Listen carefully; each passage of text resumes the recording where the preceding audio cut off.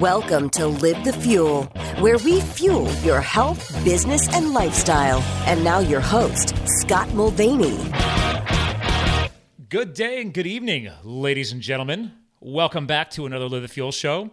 So this evening, at least in my time, I'm chatting with a new guest co-host who is not in the evening because she's in another country today. She's in Australia. So we love talking about healthy lifestyle diversity on this show, besides business and everything else, but she's really living it. And we're going to be catching up with, that's right, an award-winning journalist known to stun many a personality with her quick-witted intros and on-air antics. And let's just say she might have left Paula Abdul in a laughing fit and Havana Brown choking. I mean, she's even interviewed Katie Lang and Jennifer Beals and so many other. The list goes on. She's been around the block. But she's recently launched, get this, guys, another podcaster, a brand new podcast, The Ginny Show, Curry, Comedy, and Connectivity. And so again, airing from Australia, welcome to the show, our new guest co-host, Ginny Saraswati. Scott, thank you for having me. Quite an intro. It makes me sound a little more promiscuous than a podcaster, but I will take that. Well, I mean, you wrote it, and I get to say it, so exactly. I mean, you've got some quick-witted right. fun, so it's one of those things that you write and you think, oh, perhaps I should have been a little bit more contextual what I was going to say, but I'll take that as awesome. Thank you very much for the kind introduction. I'm really excited to be here on this podcast. I'm excited to have you, and just to help with our over-the-seas internet lag. Ladies and gentlemen, I'm going to jump right into screen sharing. So we're going to have her actually shut your video off to get us a better signal, because this is what podcasters do. And we have Zoom. So we're harnessing the power of Zoom and video. So, and obviously, Ginny, our audio probably cleared right up, didn't it? It cleared right up. I can actually hear you a lot better. See? It's also the kangaroos over here in Australia. They actually carry a lot of our internet power. So they probably are just speeding up now. Those darn kangaroos. Seriously. I mean, come on. Didn't they ever hear of sharing is caring? Exactly. We don't like to share here down under. Well, listen, I gotta say right off the bat, I love your job title. You're the Chief Chat Officer. So I am the Chief Intrepid Officer. Nice. So I went with, but when I spell it out, I capitalize the E in Intrepid, so it's CEO. You're the CCO. But I chose Intrepid because Intrepid defined suggests a lack of fear in dealing with something new or unknown. Nice. So nice. It's very poetic there, Scott. Oh, yeah, I'm geeking out with you right now. So why did you choose Chief Chat? I mean, clearly you like to chat. Well, funnily enough, I do love to chat, and I've managed to, in some way, shape, or form, forge a career out of it.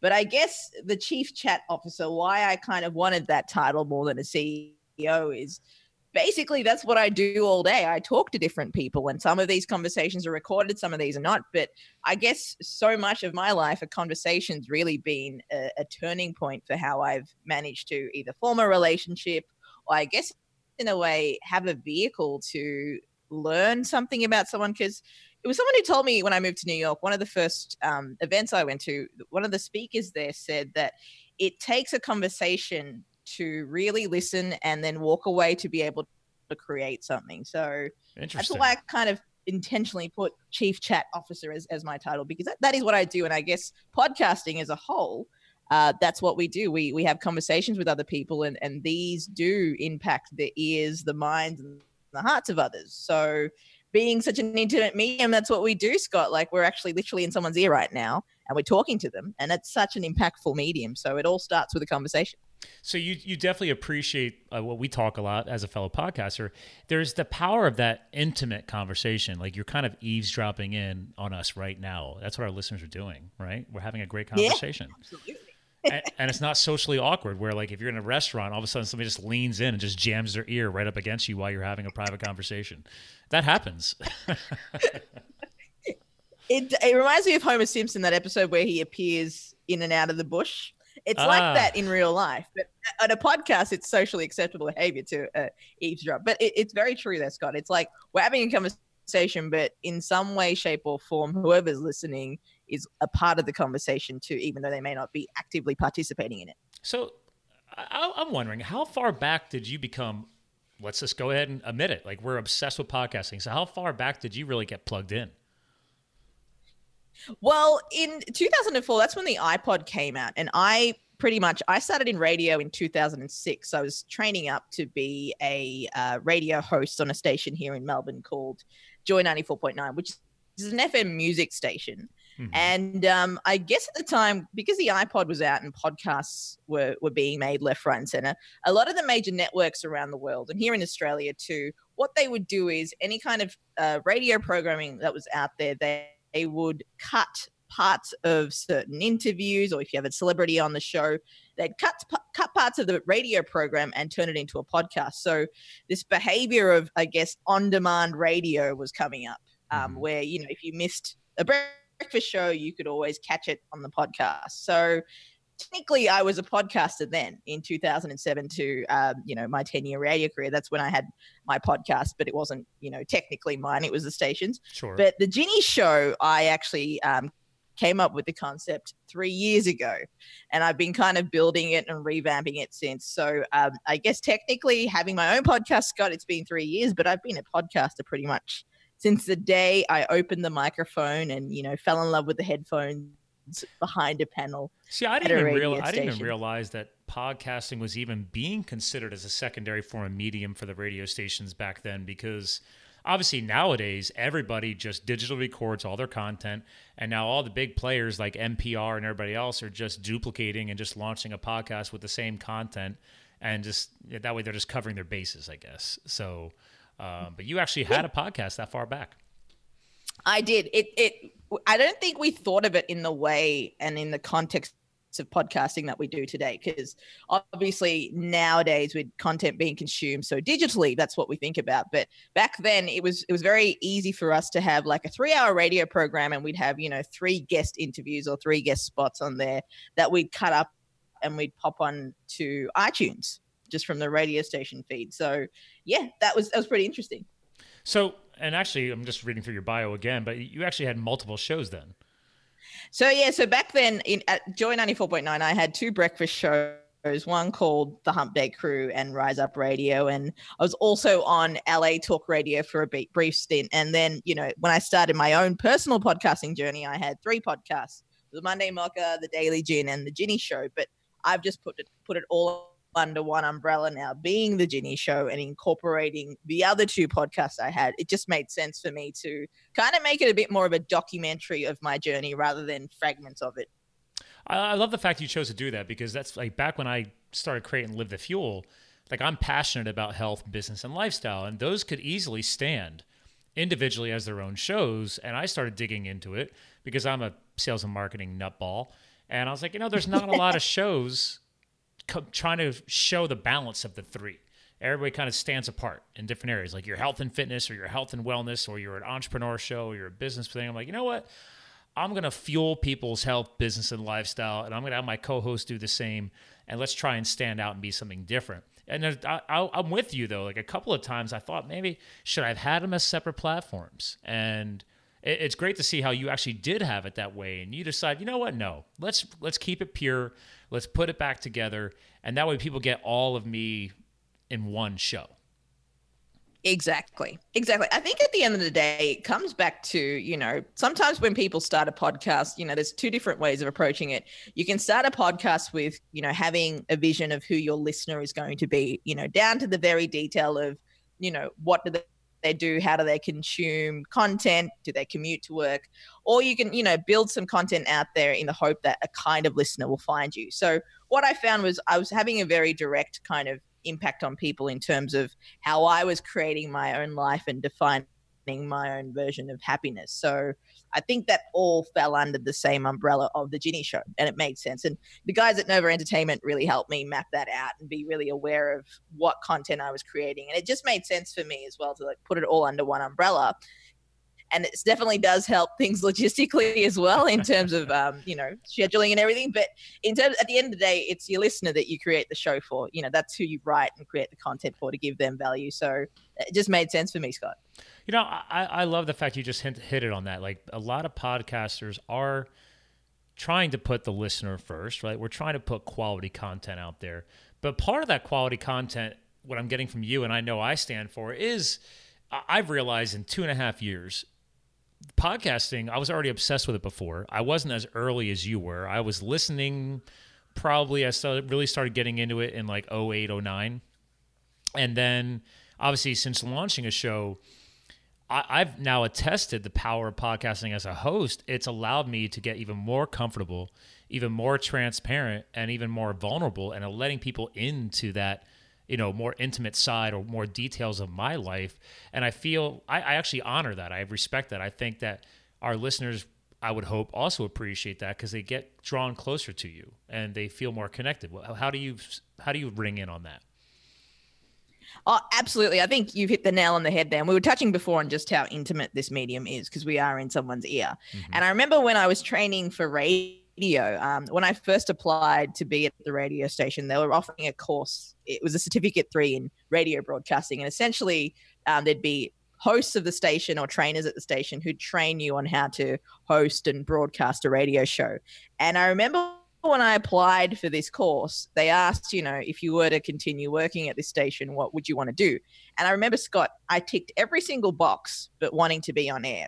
And the reason I did that was, even though at the time I was studying, theater and performing arts, so, I didn't have a fear of public speaking, but I knew as soon as I got behind the mic, I would be on a whole different level of intimate and a whole different level of connection, because when I opened the mic, I wasn't playing a character or reading a script. I was being me. Mm-hmm. And I know that radio and podcasting too, radio or podcasting has never really been a medium that you sit around Friday night with some popcorn and you listen to a podcast. That's not really in our culture at the moment. I don't know if it's forming, but it's not really in the culture where it's like a Friday night movies type thing. It's generally something that people consume by themselves. So that intimacy factor is very high. And that your impact factor is going to be very high too, based on that. So I think you hit the nail on the head there, meaning that, it is a real strong vehicle to build that one-on-one connection with someone who's listening on the other end. So would you say podcasting kind of got you even more open and even more transparent since the radio days? Because we are talking about two different, platforms of media.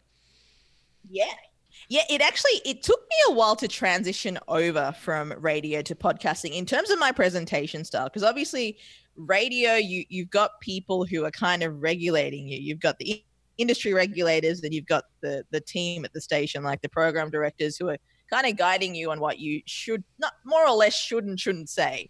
And there are obviously broadcasting regulations that you've got to follow. But for me, I think the key difference between the two is I found that when I first started my podcast, the Ginny Show Wednesday episodes were very heavily produced. And some people don't like the real clean cut radio sounding audio when it comes to podcasts. It's almost seen as intrusive now, if that makes sense. But I guess what made me transition over was the fact that, I wasn't reading the weather or reading the news or a traffic report. I had to talk about authentic conversations that mattered to me. And that's what's played out for me too, Scott. Like over time, I found that whether I'm listening to a podcast or I'm hosting one, authenticity is probably the key driver when it comes to a podcast. How authentic you're being in that conversation and in that moment. It's not a pre-produced or pre-planned thing that you'd probably get in radio back in the day. Right. But so I guess that, authenticity is something that it's an ongoing journey for me, but podcasting has definitely helped. Well, and that's why I wanted to bring that up, because obviously I have no problem being honest. Like, I mean, I would say in the past 6 months, I probably have casually thrown in how, I am definitely not the romantic guru, even though I'm engaged to be married now in March. And I was the guy, I was the Congratulations. Well, thanks. Yeah. I mean, I was a self-proclaimed bachelor forever. But then it takes a special someone, doesn't matter if it's male, female, whatever, to pull your head out of your ass and help you realize you're totally being a jackass. So, and that would be my fiance. So, but I love transparency like that, because you've got a heck of a backstory. I was just doing a little screen sharing for the video watchers. Again, people listening, ladies and gentlemen, remember, it's her name, Ginny, G-I-N-N as in Nancy, I, media.com. GinnyMedia.com is a lot of the screen sharing that we're doing today. You can follow her on Facebook and Instagram too, at The Ginny Show. But I brought up her bio sheet because there's a couple of little powerful things you just have thrown in there. But like, obviously, we've got some key words here: young Sri Lankan gay immigrant woman growing up in Australia. You got your aunties. You got 170 cousins. There's like some celebrity stuff going on here. You got homosexuality. The fact that it's still a criminalized act where you're born in Sri Lanka. So I can't skip over this. We got to dive into some of this backstory, girl. Of course. You love standing out and being different, don't you?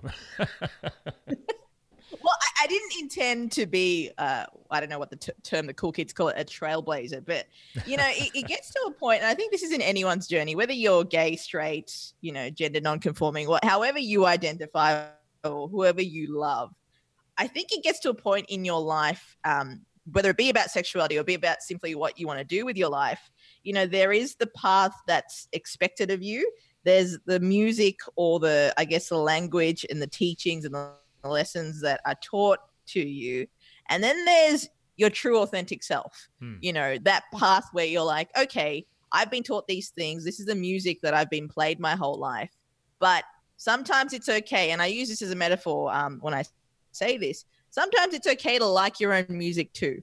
The music that you've been played your whole life from your parents and their parents, which is essentially what it is, because your parents just regurgitate the tape recorder of their parents and previous parents. So, their music has worked for them. It's kept them safe. It's kept them healthy and alive. So they're going to be like, hey, listen to my music. It works for me. But for me, I knew from a very young age that the music that I was being played wasn't in alignment with who I truly was. And, obviously homosexuality being a criminalized act. And, I think before it's 20 years imprisonment now. I think it was, correct me if I'm wrong, my history is not the best, but I think it was a bigger kind of punishment or bigger kind of legality before. Wow. But it's clearly, culturally, it's been a bit of a challenge to kind of talk about it. And, there's still sometimes, family members don't really mention it. And there's, on the other hand, on the other side of the coin, there's still family members who do talk about it and are open to hearing what I have to say. So yeah, clearly you have a huge family. Yeah. Well, I say 170 cousins now. This is including first cousins, second cousins, third cousins, and cousins from cousins. You got me beat. Yeah, it's a lot of cousins, let's just say. And, Christmas and Easter and all the celebrations, they're never really small here in Australia, unless there's some political argument going on between two sides of the family, and then it's the whole other thing. I actually always joke around with my family saying, can you, please send an email newsletter every month so I know who we're talking to and who we're not, because it is that political sometimes. But yeah, look, it's definitely, I kind of like to call myself the OG of my family, and that's not original gangster, it's the original gay. So I know anyone else who comes out after me is going to, is going to have a little bit of an easier, I won't say it's going to be the easiest, but it will be easier because there's already someone out there who was gay, and anything that they do and don't do will be blamed on me. It's like Ellen, really. Had she not have taken the bullet for all us lesbians, we wouldn't be able to do what we do, because Ellen, she definitely was a trailblazer. Definitely. And to the point where, she obviously had her time where she suffered as a result of coming out, but look at her now laughing 13, 14 seasons later and making people laugh too. It's just amazing. She's doing what she loves, makes great money doing it. It's like she couldn't have planned that any better.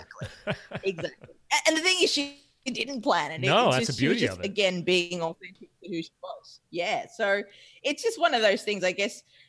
There'll be a first for every family, or a first in the family to break the tradition. And I guess in my culture, where family is so important and there's traditions and values of the country that are brought no matter where you end up living in the world, it's been, I guess it's both been an honor and a challenge to kind of open people's minds up to different ways of thinking. Mm-hmm. I mean, people think that we're a very forward country here in North America and the US of A, but trust me, all you got to do is watch the news. We still have a lot of opportunity to improve. So yeah, I've noticed that when I moved to New York, I'm like, well, New York's, I guess, it's kind of a little bit of a bubble in terms of openness and diversity. But well, you kind of have to. It's like the largest city in North America, so it's like if you can't make that happen there, there's something wrong. So exactly. Yeah. exactly. But I mean, it's if you look at large cities in general, for the most part, that's pretty accurate. I mean, you look at L.A., San Diego.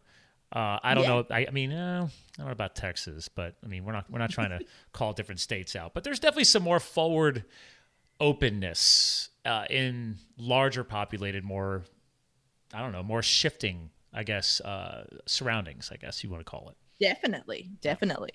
I told people for years I could care less. Like, what do you mean? Like, I don't care.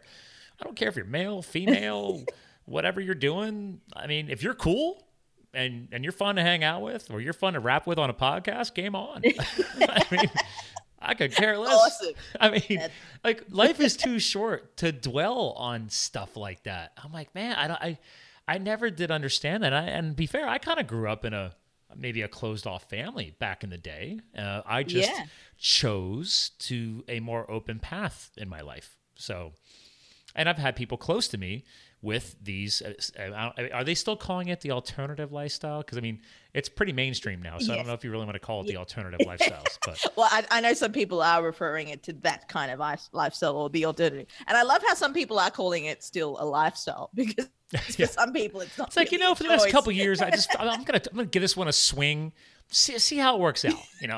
Like, well, really. I'm curious to know too, Scott. I mean, you mentioned that you grew up in quite a conservative, closed up type of environment. Yeah. What do you think it was about you and your experiences that you kind of felt like? How did you develop such an openness or being open-minded? Maybe I think it just came down to the fact that I just don't like doing what people tell me to do. So, like, I grew up as a farm kid. I was born in New Jersey. My dad had a dairy farm. My dad and my brother to this day are organic cattle brokers and transporters in central Pennsylvania. Something clicked at a young age. I'm like, I want nothing to do with this. I started studying technology in high school, and then I just started seeing, I mean, I will admit there was a period in there where, I don't know if you guys use this in Australia, but there's that term of keeping up with the Joneses. Like you unfortunately start trying to do that everybody else is doing and thinking that that's the right path. But it opened me. It allowed me to say, you know what if this? What if that?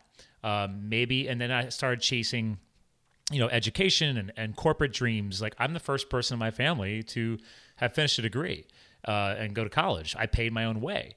And that doesn't make me any better than them, but I've always been that guy. Like, I love being out on the edge and doing something different. And along that path and along that way, yes, you come across people of different lifestyle choices, different upbringings. I've ended up loving, like, I just went to South Africa last year for 2 weeks with my fiance. We went down there for an equine horse veterinary conference. My fiance is a horse doctor. So I never, if I hadn't met her, like, I never would have had an opportunity to take a trip like that. So you have to learn to appreciate these differences, because, like, again, it goes back to that what if. And and actually, like, two of the doctors on the safari conference were lesbian. I could care less. I'm like, cool. They were fun. We were having competitions on who could buy the next bottle of wine, because the dollar exchange rate down there was amazing. So we were living like royalty. So fantastic.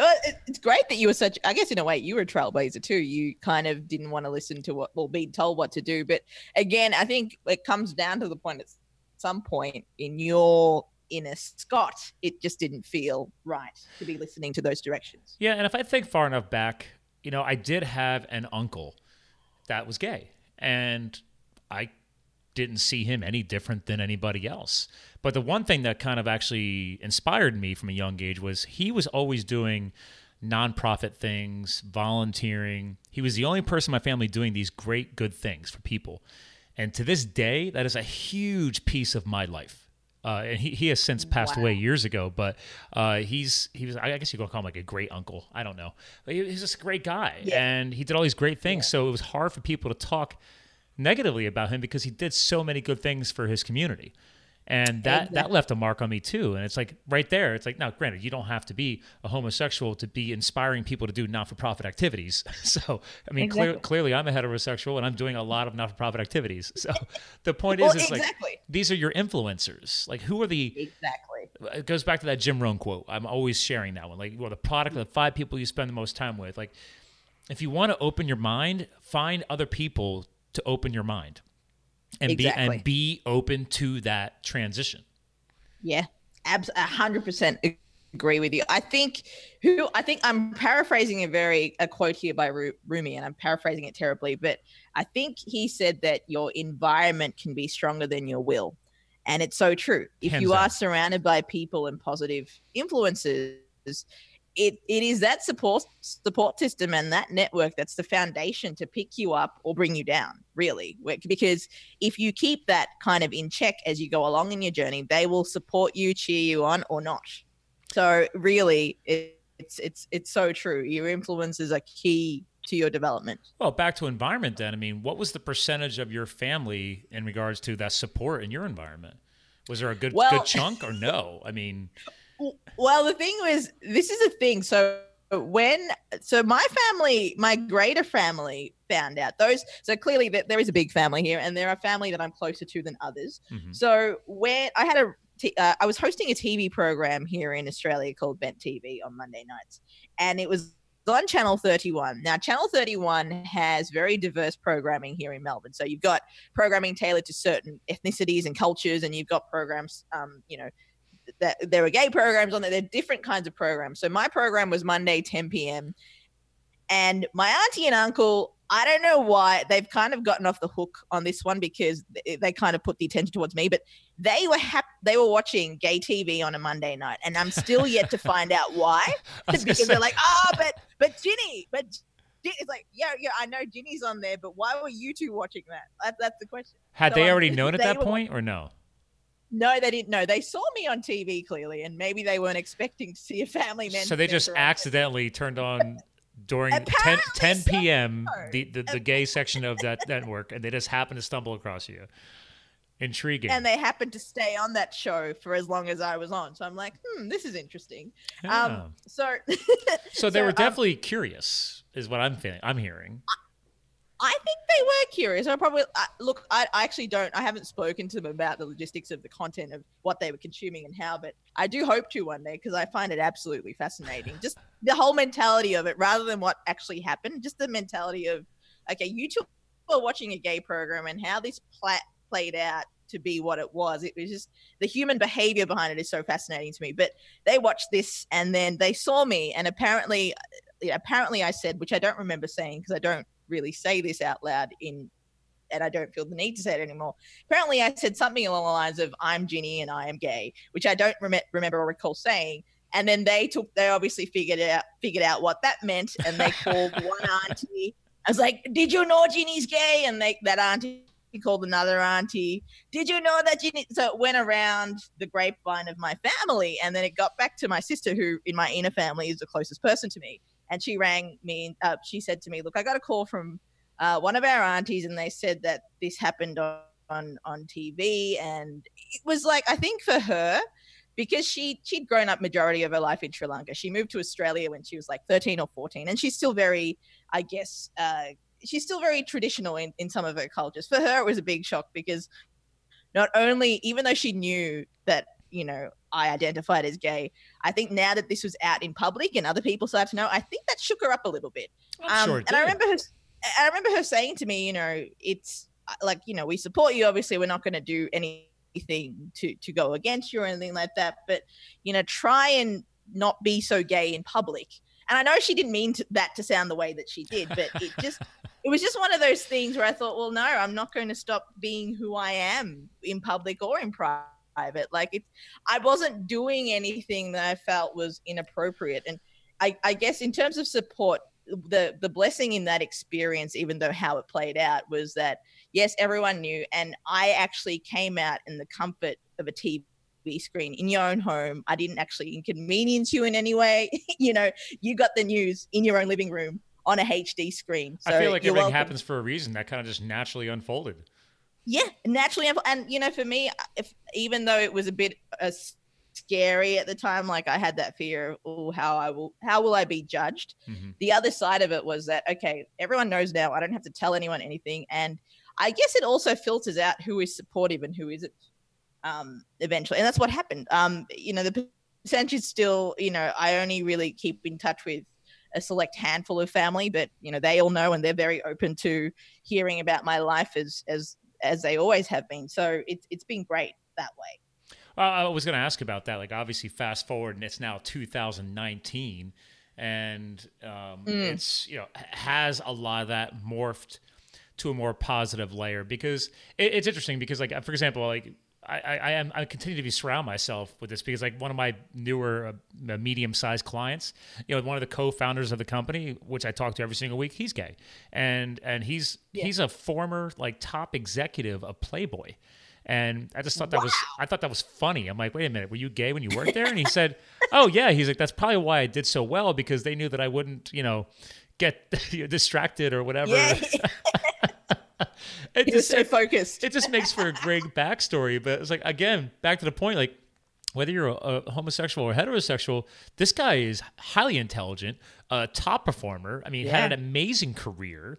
I mean, now he's running a pure vitamin company and a pure coffee club with my other client, they're co-founders. And it's just, I get to hang with this guy every single week on webinar calls. And it's, again, I could care less. It's like, listen, you're successful. It doesn't matter what your lifestyle choices are. But I'm sure from that career, that guy probably has amazing backstories. Yeah, absolutely. I'd imagine he'd have quite a few stories to be able to share. But I mean, when you got into media, that probably wasn't even, would you say being down in Melbourne, was that more new agey and acceptable when you got into that time slot? I don't know. Like, well, I guess like Joy 94.9 was it's Australia's first and only gay radio station. Oh. So it wasn't, that aspect, it wasn't difficult for me to be myself. In fact, that was also the hesitation in getting behind the microphone, because I knew as soon as I opened the mic, one, I have to be authentic. And secondly, there's no going back in the closet. Like, I may have had a foot out of the closet, but I can't put that foot back in. Yeah, you're again. all. So I knew that, instead of all in, you're all out at that point. Yeah, I'm all out. I can't go back in the closet like that, old green linen suit that I've hid back in there. I've got to be out there. So, so I guess for me in media, it kind of took me a while to adjust when I started working in like commercial media. Do I come out? Is this relevant? And I guess the dialogue now is like, I hope that we can live in a post-coming out world where we don't have to have that conversation of, I'm going to sit you down, tell my parents and come out. I just love the conversation and the dialogue to head to a stage where you just have to say you're in love with someone, because I guess a sit-down conversation, a declaration kind of implies that there's something either out of the ordinary that's going to happen, if that makes sense. But if we can kind of make it to a place where, hey, I'm in love, and not make such a big deal out of it, because it's really not a big deal. I'd love to live in a post-coming out world. Well, you know what? Part of what you just said there, declaration, right? Like, I've been sharing a lot of different stuff on the video feed for the listeners, and like this one pic that you had put up back in December of the Mastery Journal, my boy JLD. I know him well. I have all of his journals as well. Admittedly, I bought this journal, like multiple copies, to give them to some of my clients and some of my friends and colleagues, and I never even used it. So, but I still supported him and his crowdfunding efforts. I'm still in his communities. He and I have met at conferences and stuff, so we're cool. But part of that level of mastery just made me think of this, as you said it, is the power of declaration. And if you're setting goals, and actually, I just aired a podcast today, and the guy on there, Andre, he and I were talking, and we discussed the power of, not just setting your goal and setting a game plan to get the goal, but also being flexible in knowing that the path along all of that is going to shift and change. But one of the best things to help you get through all that is that powerful declaration of that goal. So there is a lot of energy that gets released and put forth when you declare something. Absolutely. And I guess, in the world, like if we look at, LGBT rights, in terms of declaration of who you are, and we'll get back to, what you were talking about, JLD, I guess coming out is a step in the process of declaring, this is who I am, this is who I love. But I think the next step of evolution to that is just to integrate it generally into conversation. But again, like you did touch on a key point there, Scott, declaring something and it invites the commitment and the investment of yourself into that. So for example, me investing in the Mastery Journal, it has changed my life in the last 30 days that I've been doing it, in the fact that I've got this book that I check in with every day. I've committed to a morning routine and a foundation which sets me up for the rest of the day and the week. It's so powerful in that. You're absolutely right. A declaration does invoke power, and it invokes discipline and commitment. Well, I mean, I think people underestimate the power of all of that, right? But it takes stories absolutely. Like you have to share to just refresh, I think, people hearing this, remind them. It's like, oh, wow, something as simple as declaring a goal. You don't have to have, first of all, let's be real listeners out there, okay? Well, whether it's Jenny or whether it's me telling you this, everything's going to change. Get over it. Exactly. Yeah. Like that whole road, that path that you had really clear in your mind when you declared that new goal or that new lifestyle choice or whatever we're talking about, it's going to change. And the people who succeed the most are the ones who accept that, they own it, and they embrace the change. I learned that years ago in the business space. It's like, dude, the ones who embrace change, let it breeze right over them. You learn to roll with it in life. It makes it a lot easier to make these declarations. As you keep making new and new declarations, it gets easier to pull them off because you start realizing, wait a minute, these speed bumps and these hurdles. Okay, I'll get over it. No worries. Might take a little bit longer, a little faster. It's going to happen.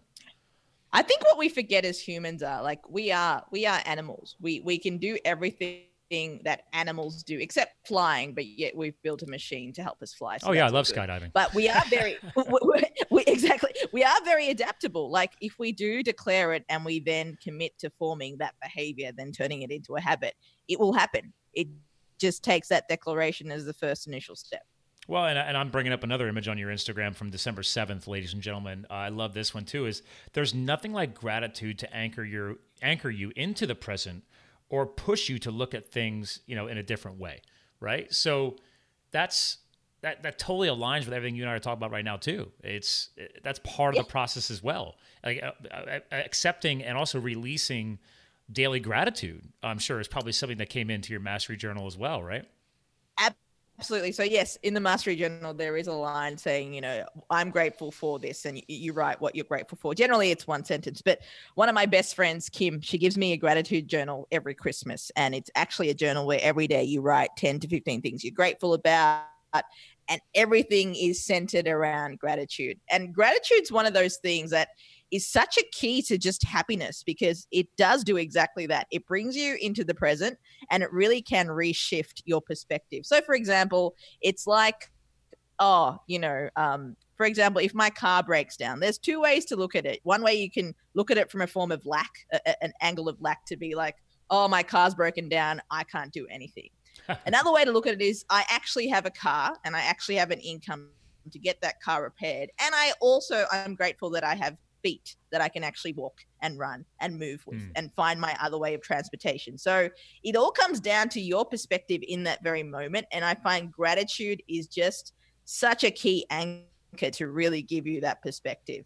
Because, I was thinking, someone said to me one day, one thing that they're grateful for is their legs. Like think about people who can't run or walk or feel the earth beneath their feet. Like that's something that they like every day, but we take for granted because, we don't know any better, right? But, sometimes when I go for a run, even though I complain going, oh my God, I have to exercise and oh my God, I have to work out. I have legs, I can run and, I am forming into my shape, whatever it may be. So it's so true there, Scott. Gratitude is a very key component of moving forward in life. No, I love the fact you brought all that up just now because, I'm a huge cyclist. Obviously, I got bike art behind me on the wall, and I do a lot of mountain biking and road cycling, and I try and embody a healthy, fit lifestyle, not just for the podcast, but in general. And this gratitude piece you just spoke of is like recently, just before the new year, A buddy of mine that I know from the biking community, he's been on the podcast a couple times. That guy's learned to become more transparent through his own struggles of becoming a father and his own battle with depression and things of that nature. And then he and I did some charity work together on Thanksgiving, something that I've been doing up in New York, in Harlem for, 8 years now. We feed 2,000 meals to the streets on Thanksgiving morning. And wow. So he came to that. That's his first time coming along. He's now like an ambassador for Live the Fuel, which is super cool. Like he's just obsessed with it. I'm honored to have an ambassador.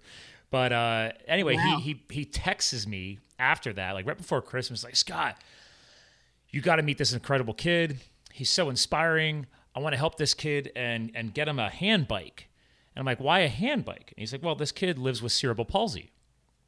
And I mean, this is one of those, inspiring gratitude stories for the new year. And I wanted to mix it in with what you're sharing with us, because I'm like, I never even met this kid, but shout out to Brian Strausser. He listens to the show all the time, and he's like, dude, we got to help this kid out. Like, he's like, I want to raise money and buy him the hand bike, because I took him hiking, a limited hike, obviously with his condition and the crutches he has to use. But he's like, we just started talking and having a conversation. I got to learn more about his horrific childhood. He was born in Russia with cerebral palsy.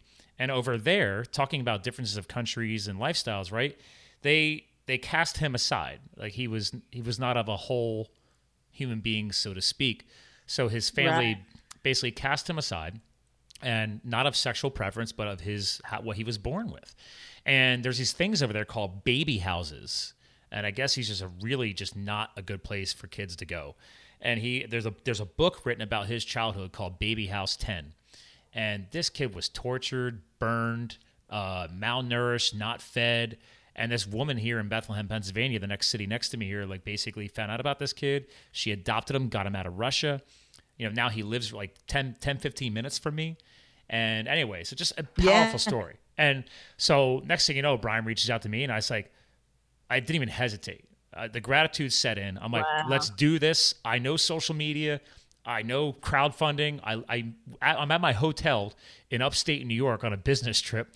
And that night until like midnight, I'm designing graphics, throwing a GoFundMe page up, and then launching it on social media. We do Facebook Lives. I haven't even met the kid. And in less than 48 hours, we raised the $1,100 for the hand bike. The bike was already on order. And then I meet the kid. I come back local, and I meet him at a Starbucks. I'm like, listen, would you like to go live on Facebook just to share who you are so people see that we're not messing around? And anyway, within 4 days, we end up raising over $3,000. So, and then I find out this, it's like, right, you hear this stuff. It gets hair up on my arms. And then I found out the kid's going to Penn State University, the local campus here. He's trying to better himself. And he has a dream to start his own not-for-profit to help other people like him.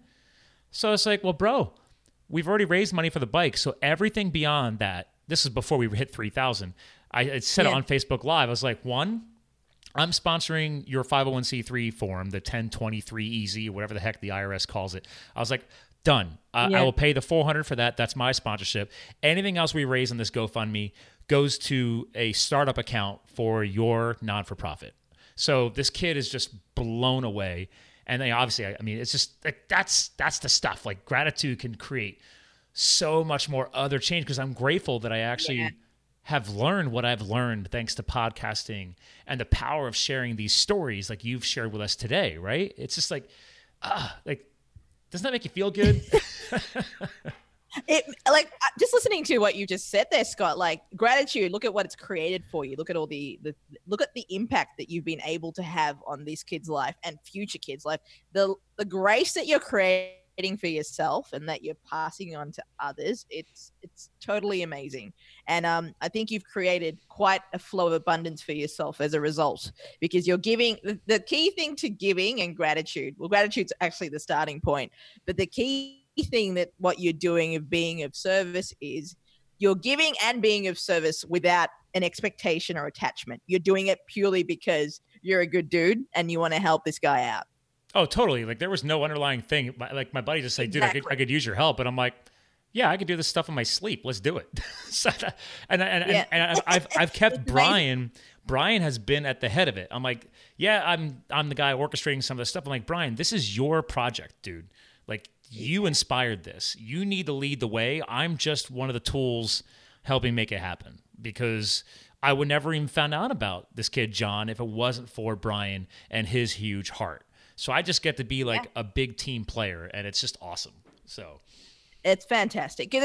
It's actually quite a hard skill to master, giving without expectation. It's quite a hard, I mean, it probably comes so naturally to you, Scott, now, because I'm trying to master productivity. You've already mastered the art of giving without expectation. A lot of people struggle to do that because there's some egoic attachment to giving or sharing, but you've mastered that. And as a result, the reward of that is creating the abundant life and the happy life that you have for yourself. Oh, it takes time. I mean, I used to feel guilty because like people are like, oh, well, but you're sharing this stuff. Like every year when I would go to Harlem, I would do a live video, or I do posts, and people are like, oh, you're just trying to get some more likes or whatever. And I'm like, no, dude, I'm trying to share something that means something to me, that I stumbled across years ago when I was visiting New York after I spent a couple years doing wildland firefighting out west. And that's part of my backstory. Wow. That's why there's fire in my logo. That's what got me to leave the corporate world and create everything since. I'm finishing the book on that now. So, but it's it's like, and it's trickled through in the past 240 plus podcast shows too. Like I try and mix it in a little bit so people just understand where this stuff doesn't happen overnight, as you just hinted. Like I had to learn these things. I had to put in the reps. Like you, I mean, everything, your whole backstory is powerful, and you have a crazy amount of followers. I mean, just just on Instagram, you got like over 10,000 followers, right? I have nowhere near that, but it doesn't matter about the quantity. It matters about the quality of the messaging that you're putting out there and the people that you're also helping. And that's probably taken you a long time to understand and appreciate too. Absolutely. I think you've hit the nail on it. It's not about the likes that you get or the followers. It's the impact that you have. And I think if you start looking at that, because a lot of people nowadays have that disconnect between, you're talking about the Joneses before, Scott, reminded me of some content that I've been watching from Gary Vee. He talks about the effing Joneses. He's like, screw the Joneses. I'm going to kill the Joneses. It's funny, but it's so true. But I think a lot of people look at the Joneses and they develop this comparative paralysis. They're like, oh, why aren't they? Why am I not there? And why don't I have this? And automatically you're in that energy of comparison and you're in that energy of lack. It's a very short kind of moment where you change over that in your mindset. But it may be a short transition and a really quick one, but it's so impactful. So I think that patience that you deploy and taking one step at a time, putting one foot in front of the other to create the grander scheme of things. Like with my podcast, I've been doing this for 3 years. And before then, I was working for free in radio for a number of years, getting up at 4 a.m. That is putting a real in the reps. grind. That's the reps. And it doesn't come like easy. If this was easy, everyone would be doing it. Right. And everyone would want to get up at 4 a.m. and do that. But not everyone's wired that way. But again, it comes back down to, like what you said, what makes you happy, what makes you feel purposeful. And, you were a firefighter and you kind of learnt a lot from the corporate world, and you move to this now, you've been able to impart that wisdom. So it really does come back down to, it's not the amount of followers or the likes that you get. It really is the impact that you make, and the followers will come if you just keep focusing on that. I couldn't have said it any better. It's quality versus quantity. We just talked about it on the last show I recorded before you hopped on today. And it comes up more and more, because that goes back to productivity hack as well, is that people think, oh, well, I just got to put in a ton of reps. Now, technically, what you and I just said, there was a lot of repetition over a period of time.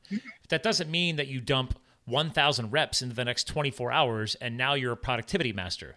No. Exactly. You want to get burnt. That's a great way to get burned out.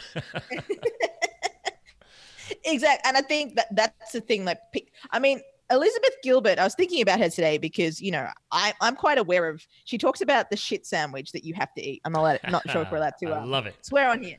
But you can say whatever the hell you want. I don't care. Gary Vee talks about, everyone's got to know their burger, or like everyone's got to eat shit to eat caviar. But like, I'm well aware of what my shit sandwich was. I ate it. Some days I still eat it, but you've got to be also, it's not all roses all the time. You've got to go through some grind and some hustle and some things to get to the caviar. But sure. It's forever changing courses. You're not always going to be on one course, but you have to keep that in perspective. Yeah, I think a lot of people, it's very easy to get pushed off of that. So, Yeah. and that's why, again, more reasons why I love podcasting, right? Because you and I are talking about that now. And hopefully 1, 2, 50, 500 who hear this, it clicks with that certain person and it helps them through their own journey. And that's why I love the transparency of podcasting too. And that's why I've appreciated and I'm grateful for this platform helping me throughout my process too.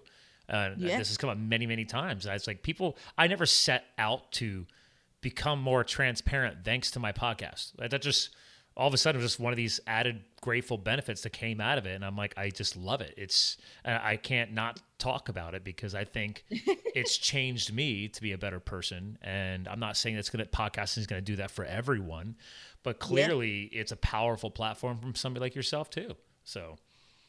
Absolutely. I mean, it's so powerful. I mean, we're coming towards the end of the show, but I can't just not talk a little bit more about like some of the services you're doing these days. So you're so passionate about podcasting.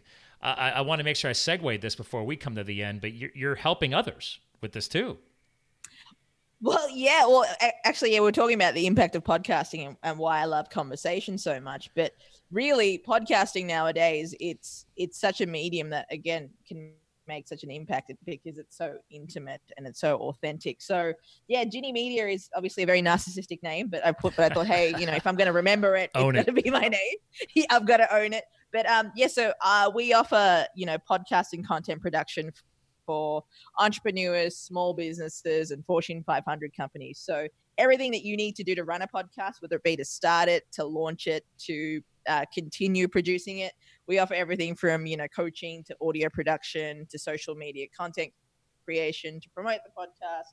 Everything that you need to do a podcast, we've built a team around that around the world. And it's been really exciting because this has been my passion project for a while. And, 2018 was the first year that I went all in.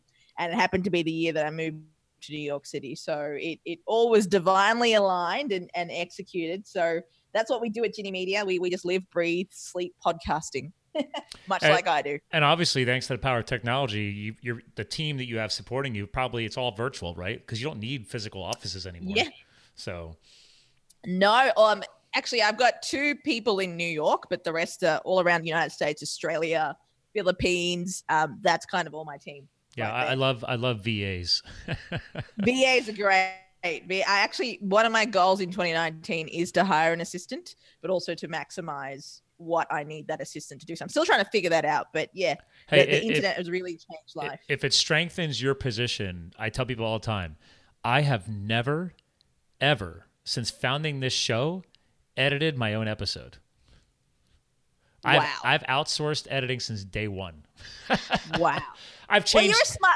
Well, you know your strengths. Because I download all the software and I'm pretty techie and I'm sitting there and I'm like, this is not fun for me. I don't even want to deal with it. Yeah.